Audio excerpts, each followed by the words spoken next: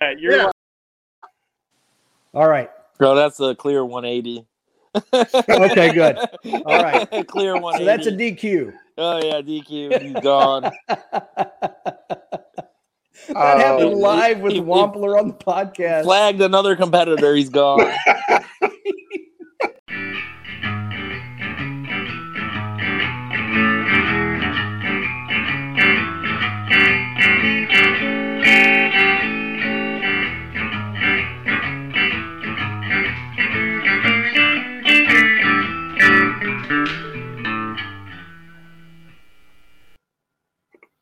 Welcome to this week's edition of the Casual Shooters Podcast. This week you have me, Dave, and Chris.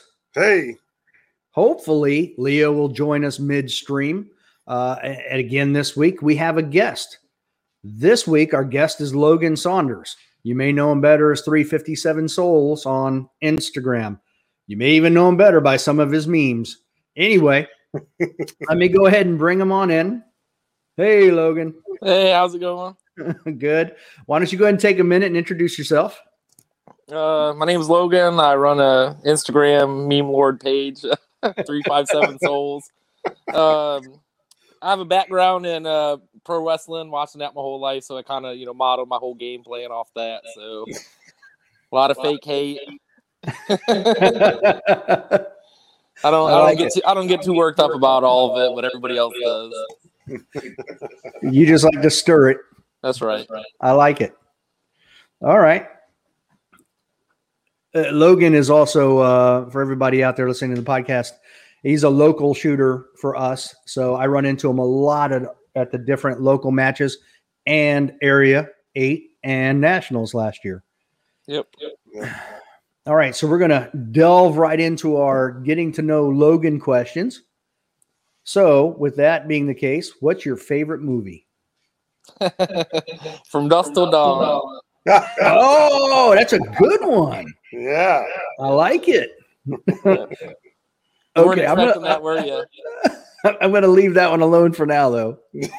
Robert Rodriguez, Quentin Tarantino. Yeah, that's a good one. Selma Hayek. Oh, yeah. Mm-hmm. What's your favorite book? Into Thin Air, the John Krakauer book. It's about the 1996 Everest disaster. I'm super into mountaineering and all that stuff, and I don't know if I'd ever do it myself, but I read everything about Everest and the 8,000ers. Those are the mountains that are over 8,000 meters. Mm-hmm. Oh, 8,000 meters. Yep. Okay. The death zone. All right. Now, I know you were in the Army, correct? Yep. I was a combat medic, stationed at Fort Stewart, Georgia, 37 Cav, 3rd ID from I went in 2002 and I got out in 2006. Okay, so you weren't in any of the mountain units. No, 37 Cav. Yep. And then I deployed to Iraq 05 to 06. I was at Camp Rustamaya, Baghdad from 05 to 06. Okay. All right.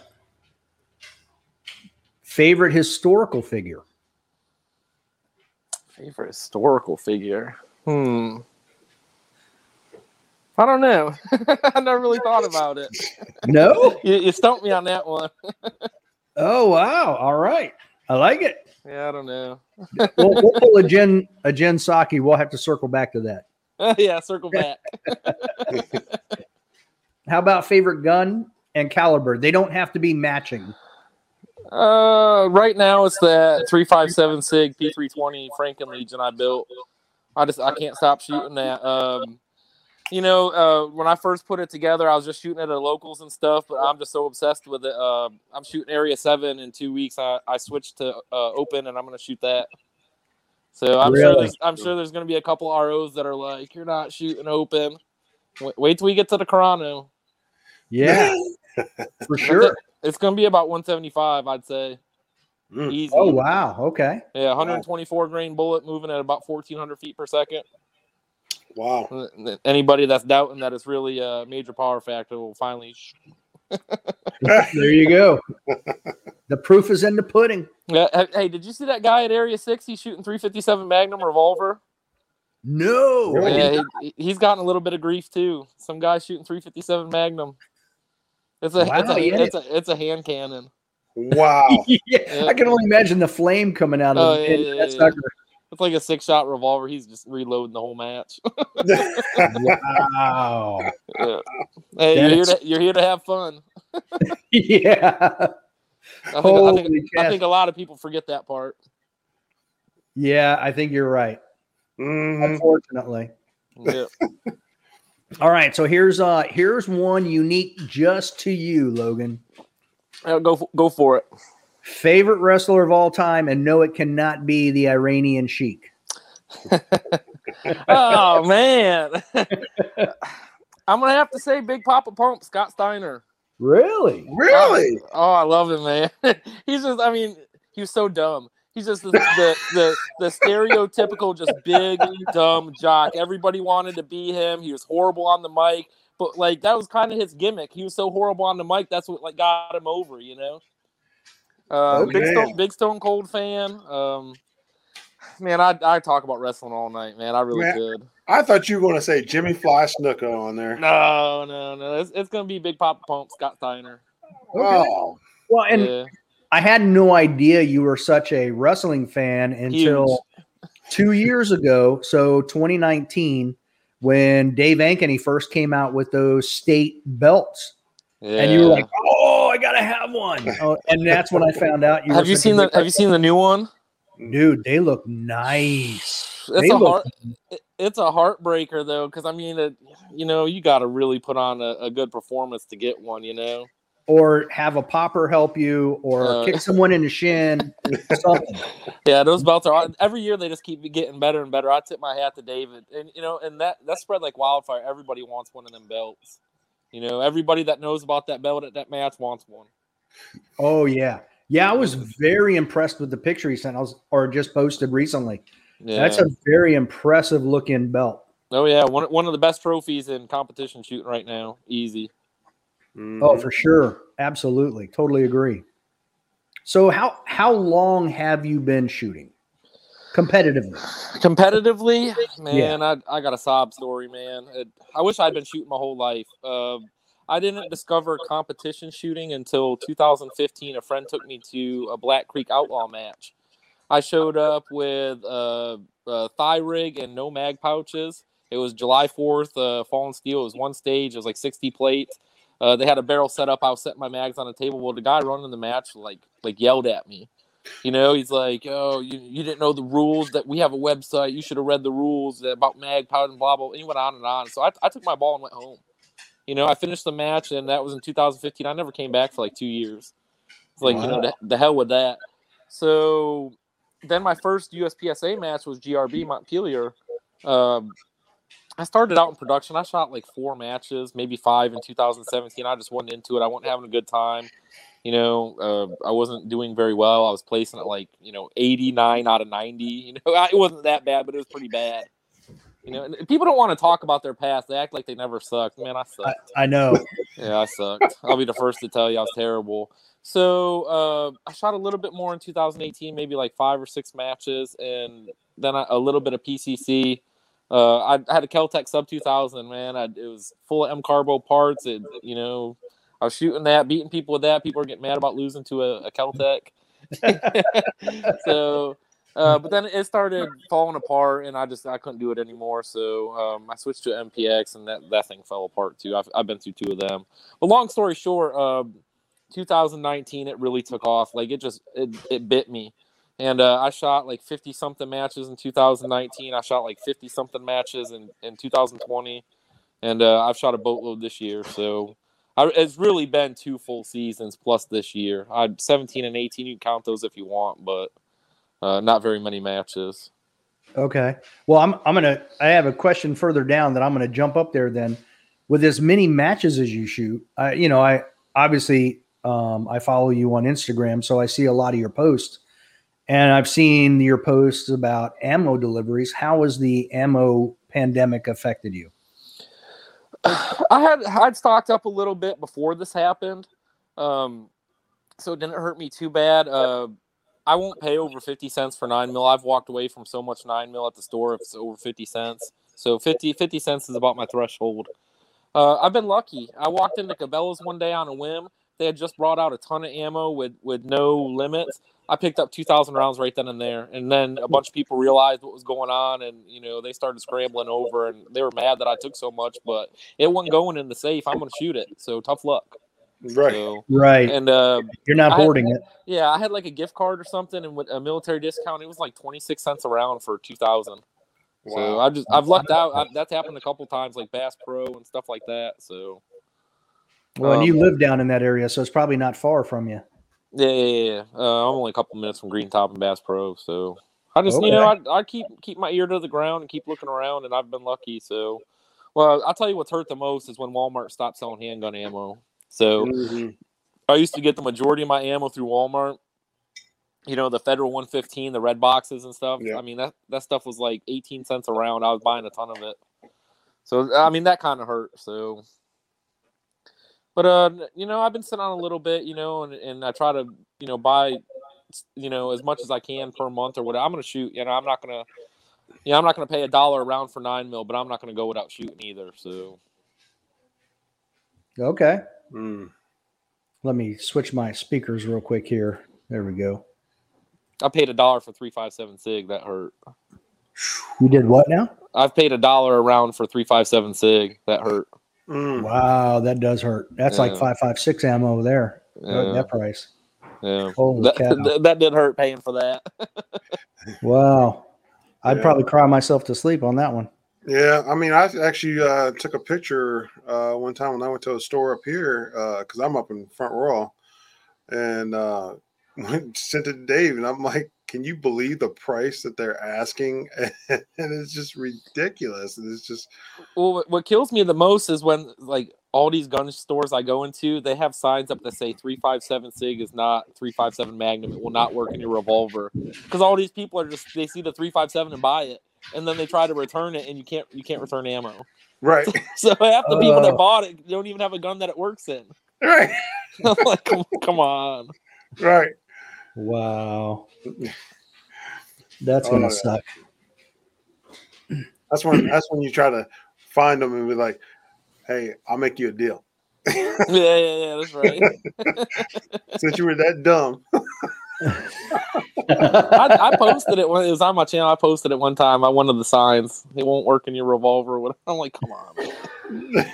Wow. Somebody wrote in the comments, not everybody's all consumed. You can't read the difference between Magnum and SIG. You don't have to be consumed. Wow. I know the difference between 45 ACP and 45 Colt. Whatever. That's funny. Yeah. So are you still shooting PCC then?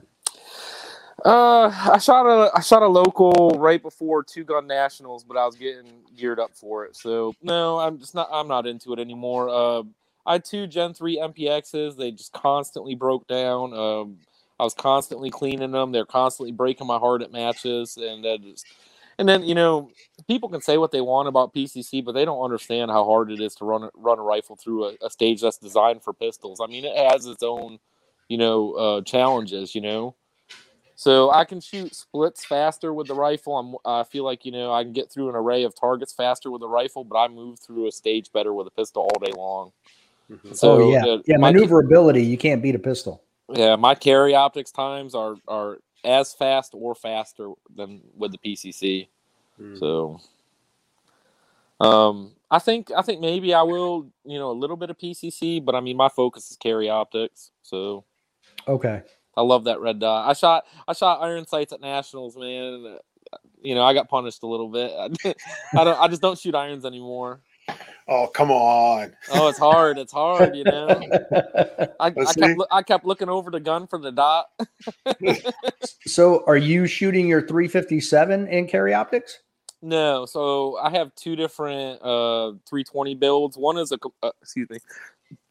complete Legion, and it's 9mm. The other one is a Legion lower on a 357 SIG upper. Mm-hmm. So same holster, all that stuff. Very comparable to each other. Okay. Just one recoil is a lot more. I was going to say, what's the recoil difference like? I mean, what's the that 357 SIG's a hand cannon. It's a neck down 10mm. That's what it is. So okay. It's got some recoil to it. Yeah, it's going to require some grip. So I find when I shoot that and then go back to 9mm, I kind of over grip the 9 and I drive it down a little too much. Oh, anticipating? Yeah, I'm just crushing the 9mm after. Yeah, I believe it. I absolutely believe that. Yeah, but it's weird. More recoil. I shoot the 3.57 SIG better. I don't know what it is. Just that maybe I spent more time on that gun or what, but I'm more accurate with it. Do you think you're more patient with it? Yeah, I think maybe a little bit more visual patience because you can't just slap the trigger with that. The 9mm, I feel like I just can rip on the trigger a little bit more. So I can really imagine you feeling that. Like, let's say you shoot a match like Fredericksburg. You shoot Saturday and Sunday, 2 different guns. If you shoot your 357 on Saturday, I could see where on Sunday you'd be like blah blah blah blah blah blah blah blah blah. Yeah. And so, on close targets, the kinesthetic shooting, my relationship of the gun to the target, I'll just pull the trigger sometimes. But really, it's sight picture bang, and I'm not doing that with the carry optics as much. I'm usually the carry optics, it's hammering it, sight picture, 2 trigger pulls. So right, okay. Now, as you said, you have shot a lot of matches. What so far has been your favorite match? That's a good question. So the main ones I shoot are GRB in Montpelier, Fredericksburg, F-Burg, Sir Walter, True North, and Pitt County. Those are, and each one has their own, unique things. Very challenging. A lot of heat. It's going to be Sir Walter in North Carolina. That's got the most talent. Every time that you go to that match, there's a ton of talent, and they set up some pretty good stages that are challenging. You're not going to see many hosers in this area. It's all hard cover, no shoots, all that stuff, distance shooting, tight shots. Fredericksburg, I really like that match. A lot of people come out to it. I see more of the people I regularly shoot with at Fredericksburg, so that has a special place. And then GRB is always going to have a special place because that's where I started competing. So, and Chris sets up good stages, but he sets up really tight stuff. So there's always a lot of tight stuff at GRB. So Pitt County always has 32 round stages, so you get a lot of bang for your buck. And then True North, True North is probably the newest match I've been shooting, but they have a Steel Challenge USPSA or Outlaw Steel USPSA match. So it's USPSA style stages, but it's all falling steel. So that's really fun. Oh wow! I've shot their Steel Challenge match there. I've never shot one of those. Yeah, you run and gun just like USPSA, but it's all falling steel. That's all the targets, and they'll have like little painted black targets with a white hand on it. Those are your no shoots. So, but it's all time based. So, like if you knock down one of those no shoot steals, it's like a 10-second penalty or something. So, okay, that's really fun. Actually, sounds pretty fun. Yeah, I know it is. Yeah, it's a good time. Yep. You know immediately if you have a mic or not. That's for sure. Oh yeah. So, I know you're an RO. What led you to that? So just at matches, and I'm not trying to say, I'm the best or anything like that. I'm really not. But I just saw so much poor officiating that I said I can do that better.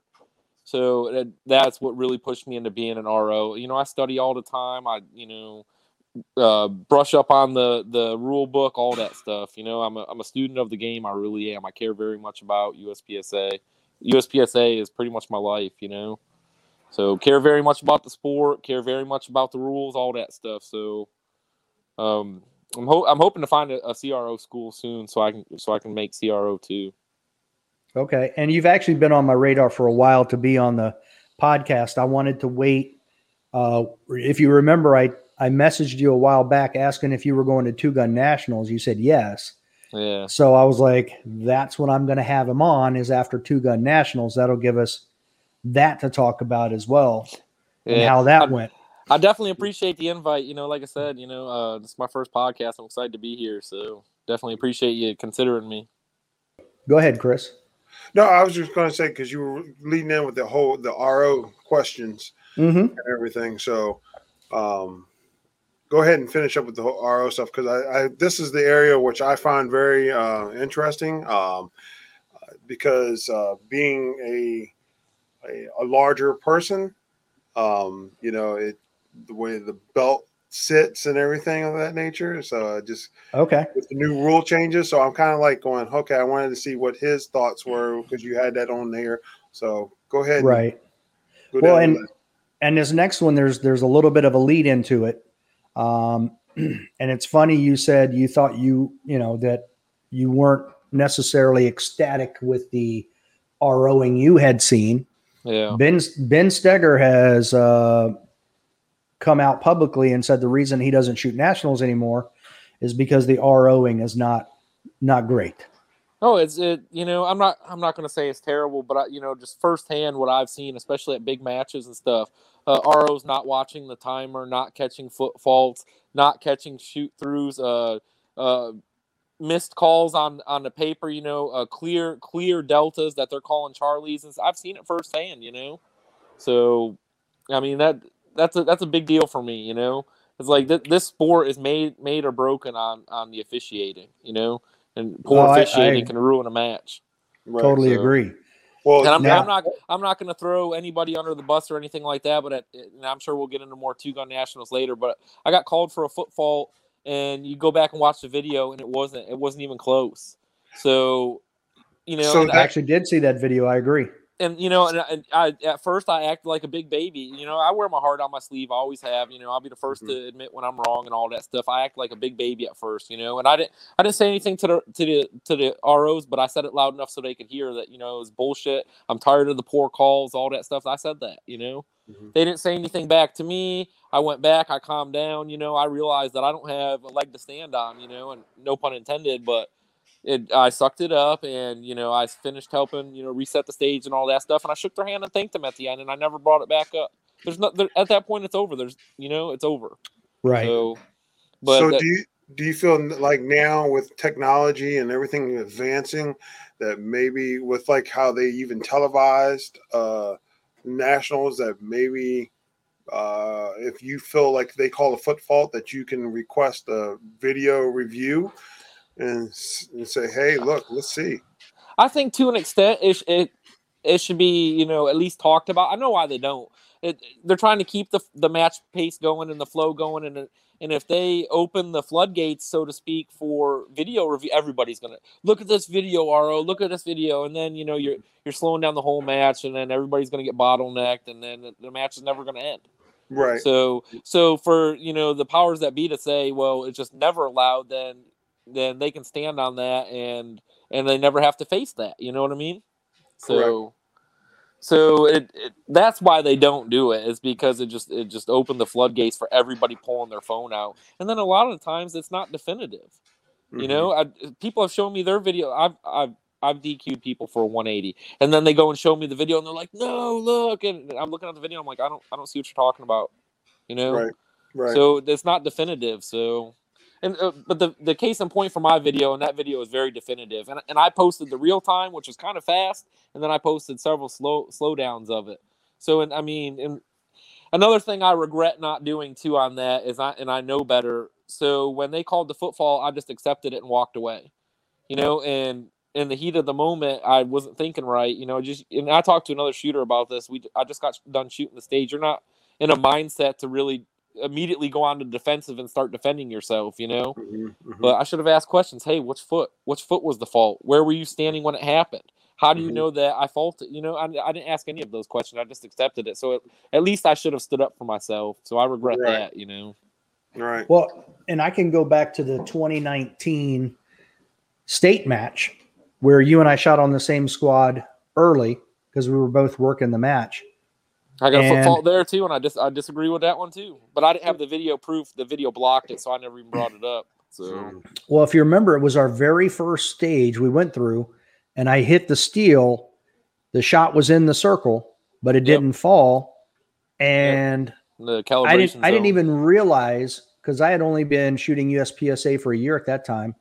I didn't even realize you could ask for basically a challenge for them to come down and shoot the steel target. Yeah, I disagree with calibration check too. Just because it didn't fall down when you hit it, and then another person comes up and shoots it, doesn't mean that it wasn't a proper hit. The RO should be able to go over and look at it. Was the mark on the steel, is that in the calibration zone? Yes, it is. It's a stage equipment malfunction. Give them the hit or reshoot them. Right. I don't even know why we're going to a second shot. I totally concur with that. I agree 100%. But at the time, I know you saw JJ at Nationals. Yeah. Any RO could have walked over and said that's a dead center hit. Give him the hit. Right. Yeah, I agree. I mean, it was clear. Now, but I didn't know at the time anything about calibration. I was willing to take the mic, and you're like, Dave, what are you doing? And I was like, what? What do you mean? Sure, okay, calibration. Right. Yeah. So, you at least got to try. Yeah, right. Yeah, absolutely. And it didn't fall when Jim McBurnett shot it. So, I got to reshoot the stage. Otherwise, I would not have. But I mean, I learned. So that was interesting. Now, they had a lot of problems with the steel at that match. Now, there were. I'm wondering, like, maybe in the future, if you did have a discrepancy like that, if you finish that stage, you have your score, and of course, then if you at the end you wrote in saying, "Hey, look," or you could write a something where it says, "Hey, I want this reviewed," and if it goes through a review, not at that time, but after the match is over, before they post the scores. Then they can say, "Oh, yep, he's right." Then they could go back and change your time. Now, I mean, that's possibility. Maybe, I don't know. So you and RO, you would have like you said, you have a better idea. And will this delay things? Yeah, probably. So no. I'm a firm believer in, if you're painting the steel between shooters, an RO should be able to look where the scoring hit is. Is it a scoring hit or is it outside the calibration zone? Right. Yeah. Right. Now, there is that 1 hour of time at the end of the match where you can challenge things, and that's where I don't know anybody personally that's ever done that. So I don't either, but that is where I do believe that, like your video, be able to submit that video at the end of the match and say, "Look, take the foot fault away," and then that adjusts your score appropriately. Right. And then that's it for you. That's where I think that kind of stuff can be done, Right. Now, getting back real quick to the RO thing. Now, you were an RO last year at the Carry Optics and Production Nationals, as well as Open and Limited Nationals. That's a lot of high level shooters. No. I just did Carry Optics and it was Factory Gun Nationals, Production and Carry Optics. Right. Okay. You didn't do. I didn't do Open and Limited. Okay. Yep. Now, but what's it like to you? Because you also did Area 8. Now, what's it like to RO a national match versus an area match? Believe it or not, they felt the same. So okay. I had been ROing, a lot. If you go to any local in this area and you're on my squad, I'm going to be ROing pretty much the whole time. There's other people that jump in, obviously. I mean, I can't do it, 100% of the time, but pretty much, I try to run the squad, So I had a ton of experience when I got to Area 8. That was my first major match that I RO'd, and I stayed on the box the whole time. I had, obviously it's a crew of people, and there was other people that did a ton of stuff too, but I pretty much was on the timer, the majority of the time. So I figured you were going to ask me about, because you told me, kind of offline about the pro shooters. I want to say the first pro shooter I RO'd was Shane Coley. So, okay. And not to throw him under the bus, I had to give him a mic. Yeah, he asked for the overlay. I was like, "Hey, no problem, man." And I was like, "I'm sorry, man. It's just not there." So the very first pro, I had to punish him. Oh goodness! Now, do you think ROing at Area 8 helped for nationals? So you didn't have to worry about, because I know Seiler came through there. Oh yeah. Nils. Everybody. No, well, I never RO'd Nils because he shot on staff day, so he was with his squad. Okay, so I got you. Seiler, Shane Coley, Todd Jarrett. I shoot with Todd all the time. He's still a pro shooter, but I mean, he's more of a local shooter at this point. Yeah. So there's a lot of big names at Area 8, but I mean, I felt comfortable the whole time. So I feel like I'm a better RO than a shooter. So I'm pretty comfortable. Okay.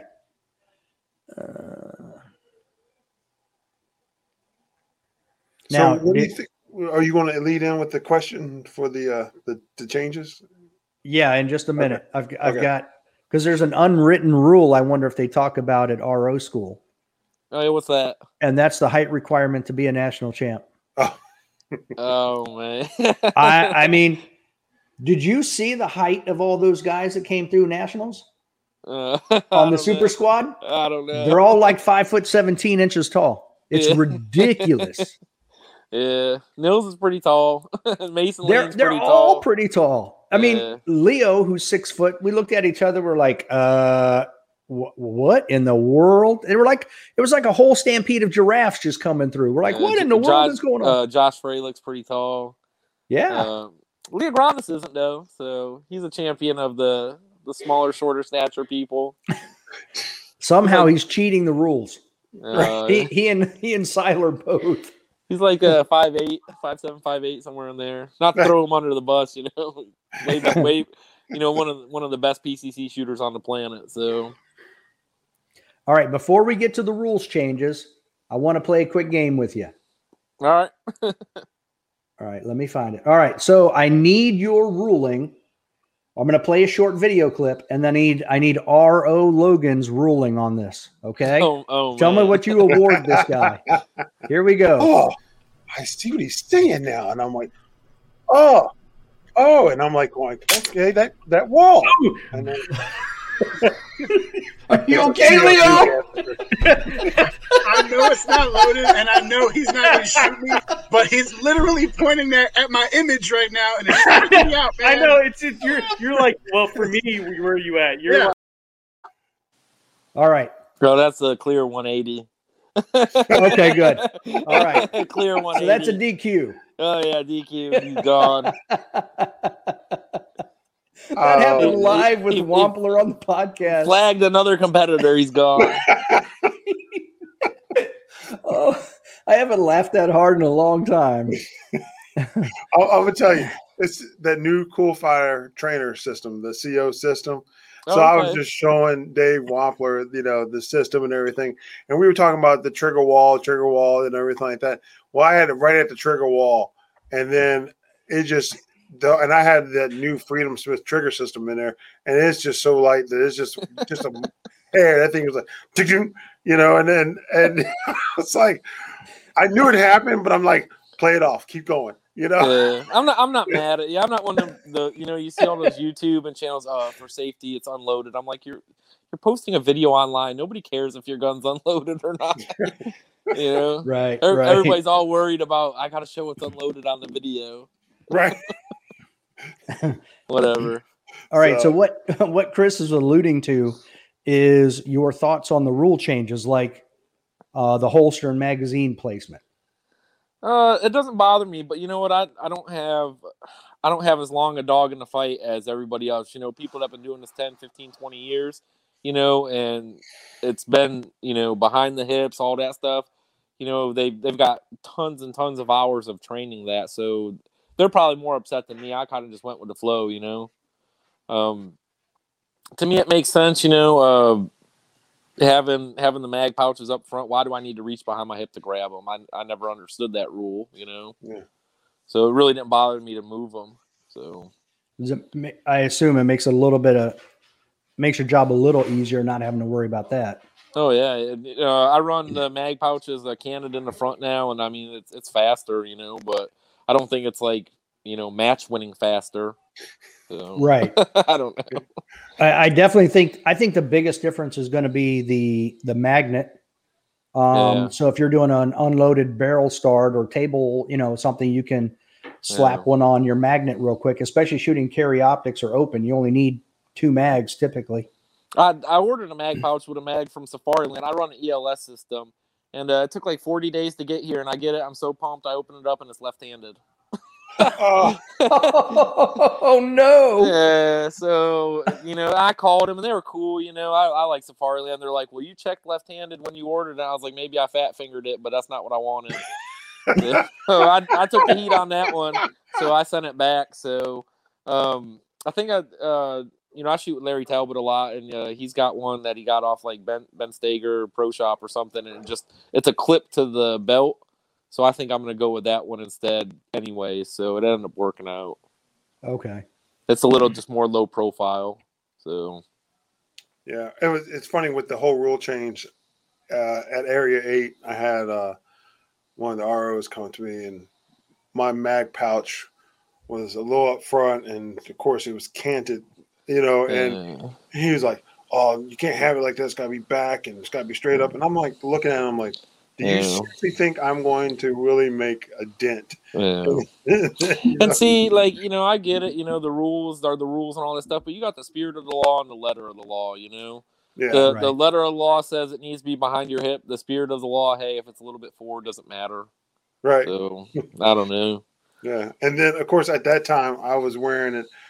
I had a shirt that was kind of hanging out, and he's like, "Oh, you got to tuck your shirt in." I'm like, "What? Really? Yeah." At USPSA? Yeah. Yeah, Area 8. Where in the rules does it say you have to have a tucked-in shirt? It was actually dress code rule. So, like a match dress code? Yeah. Okay. So I'm like, it's really, you want me to tuck my shirt in? He was like, "Oh, don't worry about it." I've never heard that.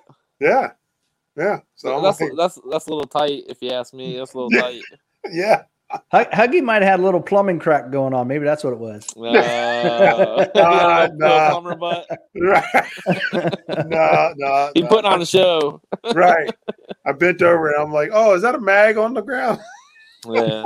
As far as the flashlight stuff, that doesn't really bother me either. They were talking about, that should be a level 1, exemption thing. Well, I haven't really seen a whole lot of people at major matches using the flashlight. So I used the flashlight at Two Gun Nationals with the limited gun. So I don't know. It doesn't really bother me. Now, did they check it to make sure it worked? No, I haven't had anybody do that. I mean, it had batteries in it. It's not filled with lead weights or anything. But have y'all seen that lock grips? Yeah. Brass? Oh my, that's a little corny. Yeah. But how brilliant is that? We're going to take a keychain light, put it inside, make it 100 pounds, and there's your weapon-mounted light. Yeah, it's a little over the top. But are you shocked though? They changed the rules, and people are gonna push that envelope. So they're gonna game it. Yep. Absolutely. I wouldn't personally do that, but I'm not mad at somebody that wants to put that on their gun. Unless they beat me, that'll be a little bad if they beat me. It's definitely not going to take them from outside of the super squad to winning the national championship. That's for sure. No. People get worked up about the rules, and half the time they're not even in contention. I'm like, right? Yeah, come on. Yep. The only thing I ever get upset about is just me feeling like I didn't perform my best. But other than that, I know I'm not gonna threaten anybody for USPSA 8 or Area 8 championship or state championship or national championship. Like you said, I mean, I'm going there to have fun. I'm going there to have fun. I want to shoot get well. better. I'll never say that I don't care about the outcome. I do. I 100% care about the outcome.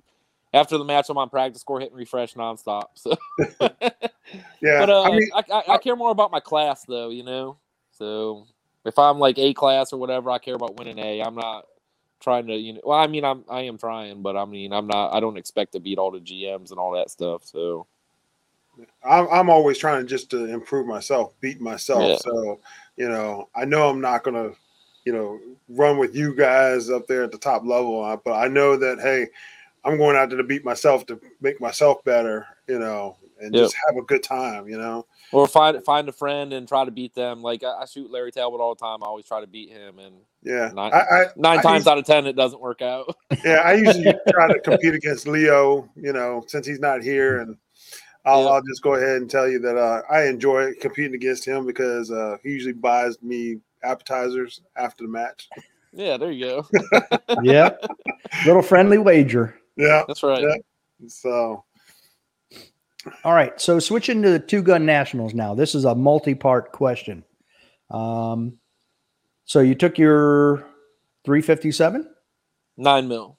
Okay, so you shot your 9. So there was 2 divisions. There was open and limited, and I mean there was a ton of heat in both. But I mean there there was a lot more heat and open. So, and at the time I thought, because the only experience I have with 2-gun is my local Black Creek match, which you run with your pistol and your holster. The only time I've only been DQ'd once in my entire shooting career. I was running 2-gun at Black Creek, and I was running with my primary, and I felt something shift, and I thought it was like a mag or something. And I heard it hit the ground. I knew, and I looked back, my pistol had flown out and was laying on the ground. I was running a slick top holster. So when they announced 2-gun nationals, I have retention holsters, which don't work with my carry optics setup. So I bought a la carte iron sight upper from SIG, and I was going to run a retention holster, thinking that I was going to be shooting with the rifle and running with the pistol in my holster, and that wasn't the case at all. So, but anyway, so I'd switched to limited to do that, less heat and the retention holster, and then I end up going back to the slick top because I didn't need it. So, okay. I trash irons. I had fun shooting irons at that match. It was very challenging to me because I just don't ever shoot irons anymore. But I got my groove on a couple stages. Now, what did you shoot for PCC at that match? So it's a Frankenstein build. So it's a Brecky custom upper, which that's Max Leogranis, him and his guy, they come up with. It's a 12.5-inch barrel with a 4-inch cop pinned and welded, and then a smoke composites handguard. And it's a Foxtrot mic lower with Timney trigger, Rubber City bolt, and what do you call it? The Blitzkrieg hydraulic buffer system. Wow. So takes Glock mags. It was super reliable. It ran like a champ all weekend. I didn't clean it between the first and second day. I never even cleaned it, which with the MPX I would have to. So I never cleaned it between the second. It ran the entire time. I think I shot. I had a 600 round bag and a 500 round bag. I went through the entire 600 bag and about half through the 500 over the weekend. It was over 800 rounds. So pistol and rifle, no issues. Wow. Okay. That's a lot of ammo. I know. I wasn't expecting to shoot that much. Most of the stages were like 40 round rifle, 30 round pistol. Wow. 11 stages. There was a couple that were pistol only stages or PCC only stages, but I shot over 800 rounds easy. Wow. Yep. It hurt. After I was like, my God. That's a lot of money on top of all the travel. Mm-hmm. Oh, no, me and Larry were talking about it easy over $1,500. With the travel, buying that upper, hotel, all that stuff, the ammo, over $1,500. Wow. Goodness gracious. So overall, how do you rate the match? It's great. I was expecting a hoser. It was not a hoser at all. It was super technical.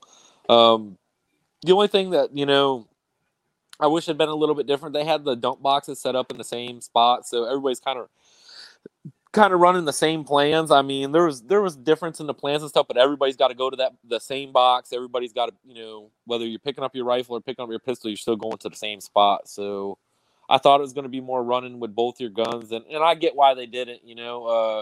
This is the inaugural 2-gun nationals. You're going to have a ton of people show up with slick top holsters. If they had people running around, you'd have seen a lot of guns on the ground and a ton of DQs. So I get why they did it. Mm-hmm. So, but the format was great. And then the other thing that kind of threw me for a loop.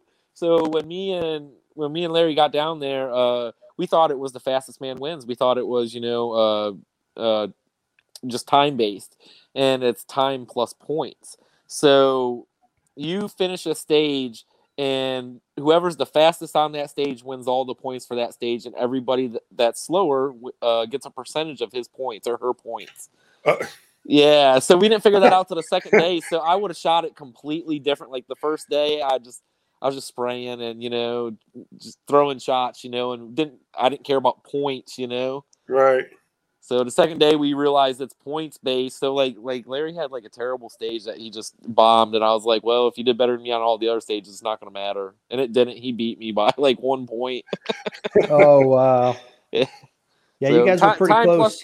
Time plus points. He came in 29th. I came in 30th in limited. So out of 92. So not too bad. Nah, upper third. I can't complain. Especially with irons, I never shoot. Yeah, first time ever. Yep. You know, I'd run that match, but as soon as I left, I was like, I'd run it back.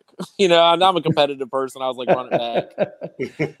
So I hope we take see it next year. I hope we see more local matches like that. I mean, it's an easy setup, you know. Time plus points is, you know, the fastest man wins, fastest man or girl wins, you know, and then it's stage wins and points percentages from each stage. So Okay. There you go. they had little clay, you know, pumpkins. I hated those. They're so hard to shoot. They put some at like, you know, 30, 40, 50 yards. Clay pumpkins, really? Yeah, oh yeah. Yeah, oh yeah. Like how big is this pumpkin? I mean, about the size of your fist. Oh, Yeah. You know the clay pigeons? That's what I'm yeah. talking Oh, about. yeah. Okay. Okay. Pumpkins, pigeons, yeah. Okay. Yeah. They had them set up Wow. on little target stands. There's some tiny shots. Mm. Absolutely. That'll make you slow down, Yeah. unless you're Yeah. Max Leograndis. Yeah. A lot of standing reloads with the PCCs. Not just me, a bunch of people standing reloads with the PCCs. Wow. Yep. Okay. That's it. Very interesting. Now, how do you rate the range complex? So I'd never been there before. Are you familiar with Colonial Shooting Academy? Yes. So when you go there every year, you got to watch a video and the safety card and all that stuff. Well, that place Yep. did the same thing. It was pretty big.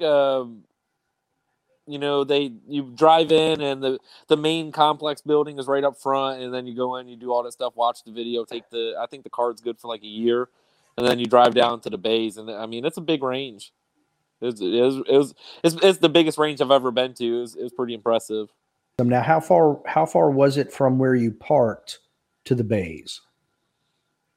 Maybe like 500 feet. Okay, that's not bad. Yeah, that's not bad at all. So they had so there's the parking lot, and then they had the 5 main bays right there, and then up around the corner, that's not, I mean, walking distance just wasn't going to happen. They gave you a parking permit to park back there on the back bays. So it's like 5 bays here and 5 bays in the back. So we shot the front 5 bays on day 1, and then the back 5 bays on day 2. They let us park out back on day 2. Mm. So there were 10 stages total? 11. They doubled up stage 5 and 6 on one bay. Okay. So one stage was a little PCC stage, and the other one was a pistol stage. Okay. So we started on 5 and 6, and it was a torrential downpour. We shot so many stages in the rain. That's the other thing, you know, and you can't control the weather, but they broke it up. So morning squad was like 9 to 2, and then the afternoon squad started at 2. So 9 to 2, it was sunshine, beautiful. And then as soon as it's our turn to shoot a torrential downpour. So out of the 11 stages, I think I shot 4 and not that weren't in the rain. I shot 7 in the rain. Wow. Now, did they put the plastic over the targets, or they did?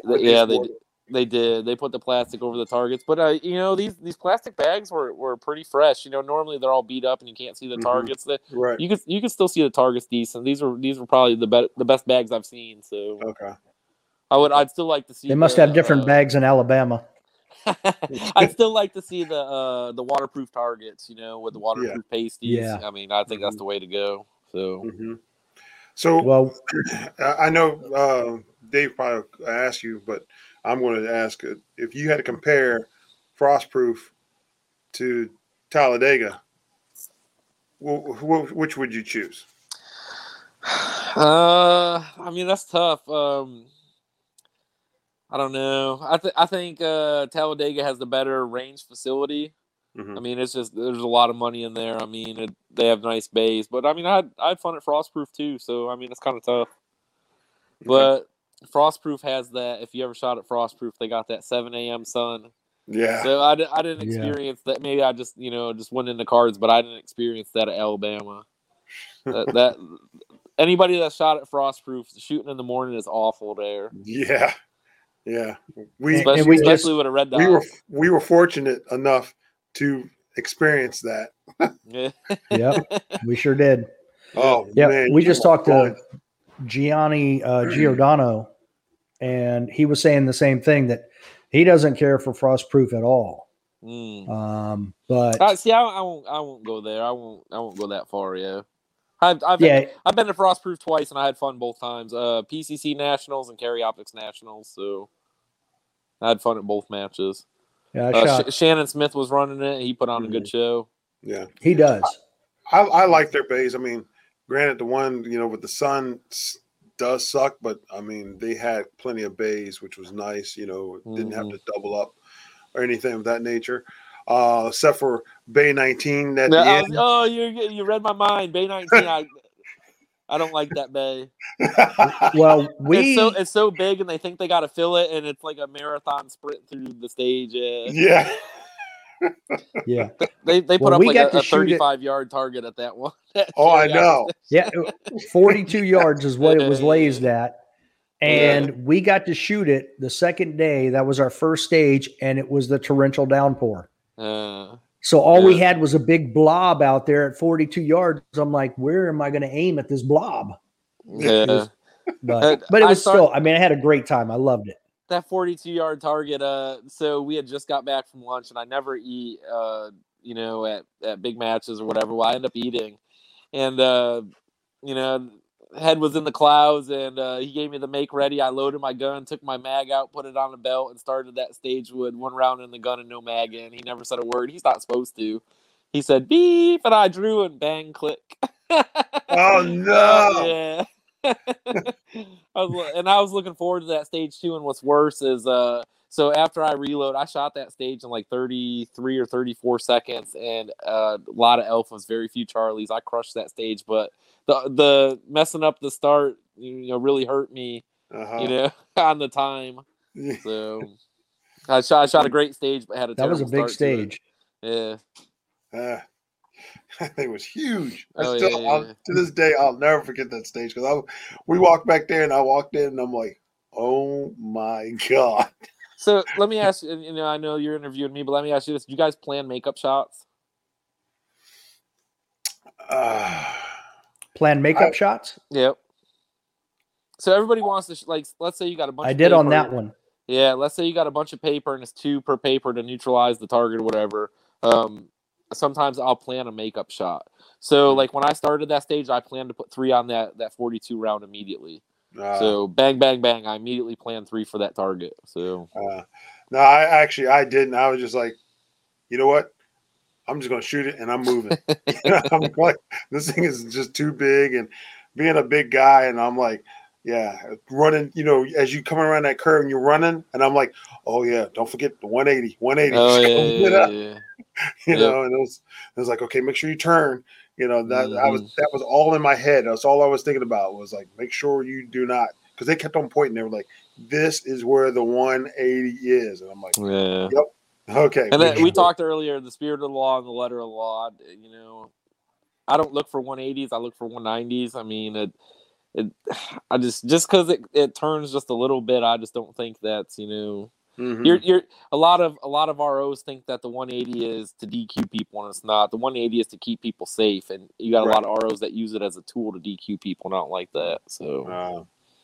Yeah, I think they'd had some DQs, so they just wanted to make sure that everybody knew, because they even said, look, if you reload over here, be careful, because this is where people have been DQ'd. So they were just trying to preempt to make sure nobody got DQ'd. Right. So they did the right way. It was good. Yep. But yeah, they were definitely like, look, the back berm and whatever. But that was a very fun stage. Oh yeah, I like that stage a lot. So. Now, how was your overall experience at 2 Gun? How would you rate that? It was good. I had a good time. I went with 2 friends, Larry and another friend. So it was like about a 10-hour drive to get there. So, the match was fun. I had a good time. I really did. Okay. Now, at Low Cap, apparently there was a food shortage. Did they have anything like that at 2 Gun National? Or see, I don't know, because I didn't stay for the award ceremony. We got done shooting at like 1, and we left. So there was still the afternoon squad, and I think they finished at like 6:30. So the answer was no then. I have no idea. Yeah. Because you guys had no food shortage. Yeah. I asked Troy McManus before I left if we could have a proxy stand in for us at the prize table. He said yes. So I was like, cool, see ya. Really? Yeah. Okay. Which shout out 3 Gun Kenzie, thanks. she was my proxy. Okay. Oh, that's cool. That's cool. With all of the shooting and the ROing, what are your shooting goals? To stay B class for life. No, everybody wants to make GM. But I had this conversation with somebody the other day. I don't know what the race to get to GM is. Like, I don't want to become GM and I'm losing to A's and B's and all that stuff. Like, I want to feel like I deserve to be a GM and I'm shooting at a GM level.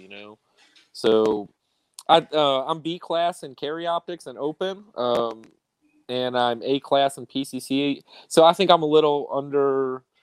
I think I'm a little under in PCC. I think I shoot at probably a high master, maybe beginner GM in PCC, and I think that I'm probably right where I need to be in carry optics and open. I think I'm high B, low A in those. So I think at least with pistol, I think I'm classed accordingly, and I'm underclassed in PCC. If we're being honest. So that's your focus now then, is just to keep improving with the pistol.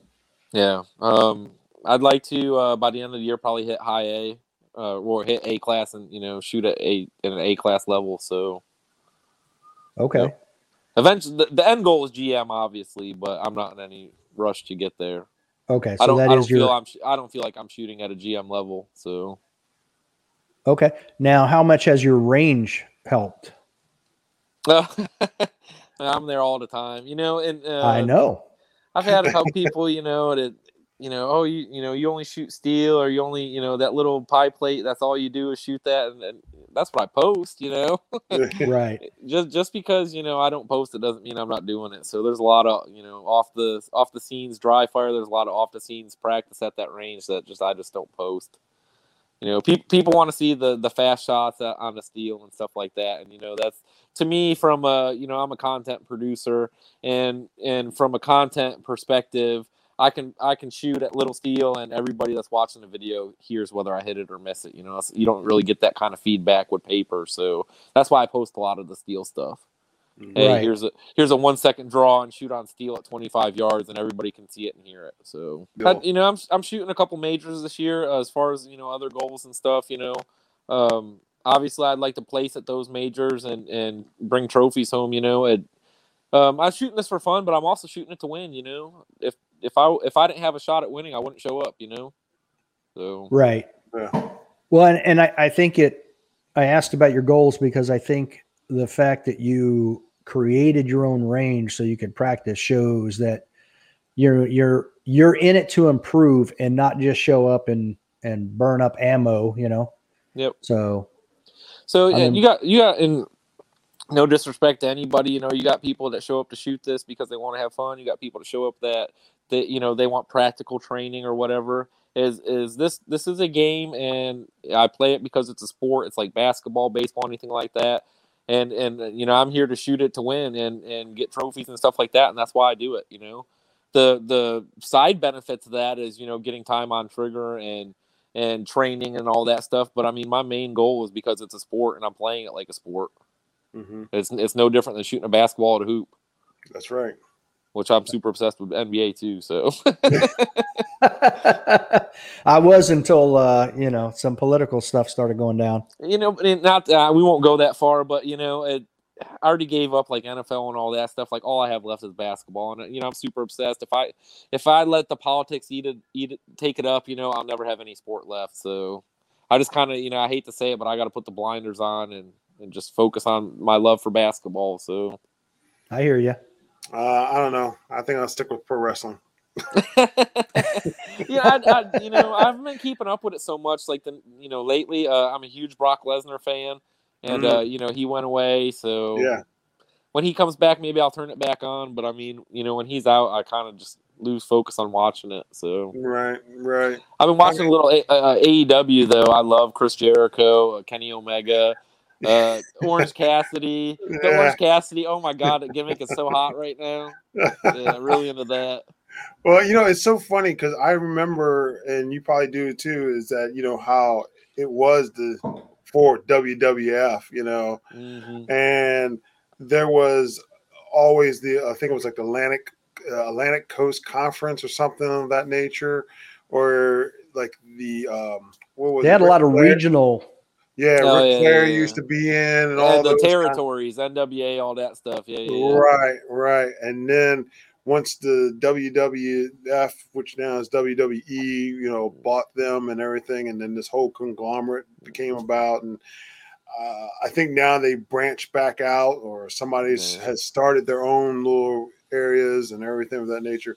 I like the little regional ones, because it just seemed a lot better, I missed out on it a lot. They come to Hopewell a lot. Okay. All of the older wrestlers and stuff, like the Rock and Roll Express, all of them. Oh yeah. And then, I had plans to go to it, but then, COVID happened and all that stuff, so I haven't really seen anything pop up. But I hate to say it, the only pro wrestler I've ever met was Kane, and he was kind of a jerk. What? So, yeah. So 2005, I just got off a flight from Iraq, my 2 weeks of block leave while I was in Iraq, and he was at an airport in Atlanta, and I was like, "Oh, you're the first famous person I ever met," blah blah blah. And he's like, kind of like, giving me the cold shoulder. He signed a napkin. I went to ask him for a picture, and he just pretended to take a phone call and walked away. Yeah. Wow. Yeah. He broke my heart. He broke my heart. Oh man, sorry to hear that. Yeah, Glenn Jacobs. Oh wow, wow. Calling him out. There you go. Put him out there. Put him out there. But, oh yeah, that's why we're Undertaker fans. Yeah, I used to love those two when they would battle each other, the Undertaker and Kane. Those were epic battles. Or Mick Foley, the cage match. Yeah. That when the cage actually broke and he fell through and he's like, oh my god, that dude's dead. Oh yeah. Teeth going through his lips and everything. I know. Yeah. And he still gets up and keeps going, And it's also amazing. I find out about these guys is that how their educational background. These guys have college degrees, and you're just like, what, and it's amazing that you find out about their educational background. So it's the what though, it's the ones that have that background and they stay away from the drugs because it a lot of, I don't know what it is, but a lot of pro wrestlers get wrapped up in the drugs and stuff, and it ruins their life. So right, the ones that kind of stay away from that and find work elsewhere and all that stuff, like a lot of them are doing podcasts now and all that. Right. So they find longevity in their careers. Right. I kind of feel like it's pain management for them, Yeah. Yeah. A lot of pain. I think back in the day, that was the problem, is that pain management. That's what they went to, was trying to mask their pain, from their injuries. And now with all the sports medicine and everything, they have things to help them get through or rehab faster. So I'm thinking that's the case, because you've probably seen those documentaries where some of the older wrestlers, I saw one with DDP and all of them. DDP Yoga. He was working with Jake the Snake, and one of the big ones, Scott Hall. Man, I mean, he's turned it around a little bit, but I mean, there were some dark times for him, that were documented. Yeah. Coming through the apron at like a local, and he's fall down, doped up, and they're carrying him to the ring to cut a promo. I mean, that's pretty bad, Yeah. But he was just at the what do you call it, Hall of Fame ceremony. He looked pretty good. I mean, he looks old, he's aged a ton, but I grew up on all that, so it's real hard to see them, kind of falling away. Same here. I mean, it's so hard to, when you see them, you're just like, oh my god, what? I say this a lot too, and it's the problem with life is the longer you're here, the more people you outlive. So that is for sure. Yeah. So, but sorry about the tangent. No, that's right. Hey, well, he said he could talk about it all night. So. Yeah, you bring up wrestling, man. I can go. That's my life. Oh yeah. All right. So. Go ahead, Chris. Finish it up. I was just saying I enjoy it too. So go ahead. Sorry. That's okay. So what does the rest of the shooting season for this year look like for you? Swamped. Swamped. So I'm taking a break this weekend. I'm not shooting this weekend. Next weekend I'll be at the Kentucky sectional shooting carry optics. The weekend after that I'm at Area 7 shooting open. Nothing in July, and then it's Area 8, Virginia State, North Carolina section, and then Carry Optics Nationals. So how did you get a slot for Area 7? Because wasn't so that's hilarious. There's a little group of us that all shoot together, and one of the people in that group is John Sardina, and I think you've met John before. Yeah, but he's from that area, and he moved back to that area. And our plan was, hey, I haven't seen you in a while. We're going to shoot Area 7 together if I can get in. So they opened the registration. I don't live there. I'm not part of the area. And it's supposed to be 75% of Area 7 gets in first, and then the other 25% is for outsiders. So we both of us, they did the lottery. So both of us signed up, and he didn't get picked, and I did. Oh no! So I felt terrible. I was like, well, I'm going to give you my slot, blah blah blah. And then we're like, I don't think it's going to work like that. So I stuck with it. I was like, I guess I'll just go up and shoot it anyway. And then thankfully they opened it up, and now we're both squatted together, and we're going to shoot together with his dad. So. It ended up working out, but I don't know how I got in and he didn't. Dude, his dad's a pretty good shooter. Oh yeah. I think I've shot with him once or twice, and he Cavalier. beat me. So yeah. Before he went back north, his dad came down and shot a few matches. That was impressive. Yeah, he's pretty good. We did Delmarva together, and he beat both of us at Delmarva. So he was shooting open, I was shooting PCC. I had a terrible match at Delmarva, so I beat Larry though. He claims he had the flu. Sure. Yeah, right. So, what about next year? Is next year going to be dampened if the ammo shortage continues? What's next year looking like for you? Look, I don't like paying above 50 cents a round for 9mm, but I'm not going to go without shooting. So, okay, yeah, I'm going to shoot. Nice. Regardless, okay. All right. So my last question is this: so you're a GM in meme production. What does your future meme look like? I mean, I hate to break kayfabe, but I don't really care about any of it. Like the stuff with Foley and all that other stuff, I don't really care. It's generating content for the channel. Right. I think it's funny. I post stuff that I think's funny. If it gets hits and people are into it, cool. If not, I really don't care. Right.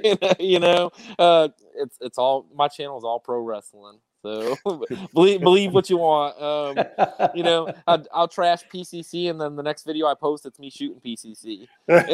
I'll trash flashlights, and the next video it's me shooting flashlights. So, I mean, people get so mad about it, Whatever. Yeah.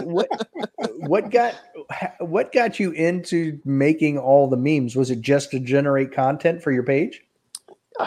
No, I mean, it's always the pro wrestling background. It's I was in pro wrestling my whole life. Watching that stuff. All the catchphrases, all that stuff. I mean, the flat brim hats, the earrings. It's a gimmick. It's all a gimmick. It is. I'm just putting on a show, man. so some people are in on it, and they kind of get the wink and the nod, and other people are like, I hate 357 souls. Blah blah blah. Hey, you got heroes and villains. So if I have to be the villain, whatever. I guess you felt a little of the heat down at Two Gun. Yeah. But I didn't start that though. I know. It's all good. Yeah. Chris, you got anything more? No. I'm gonna leave it as is because. If I go back into wrestling, I'm done. Yeah. We'll be here all night. Well, I had a great time, fellas. I 100% appreciate the invite to the show. I had a great time. Absolutely. It was fun. We'll have to do this again sometime. I look forward to it. Absolutely. All right. We'll see you again sometime. All right, Dave, Chris, thank you. Thank you. Good night. Yep. Bye. You too. Bye. Until next time. Don't be a little bitch. Yeah.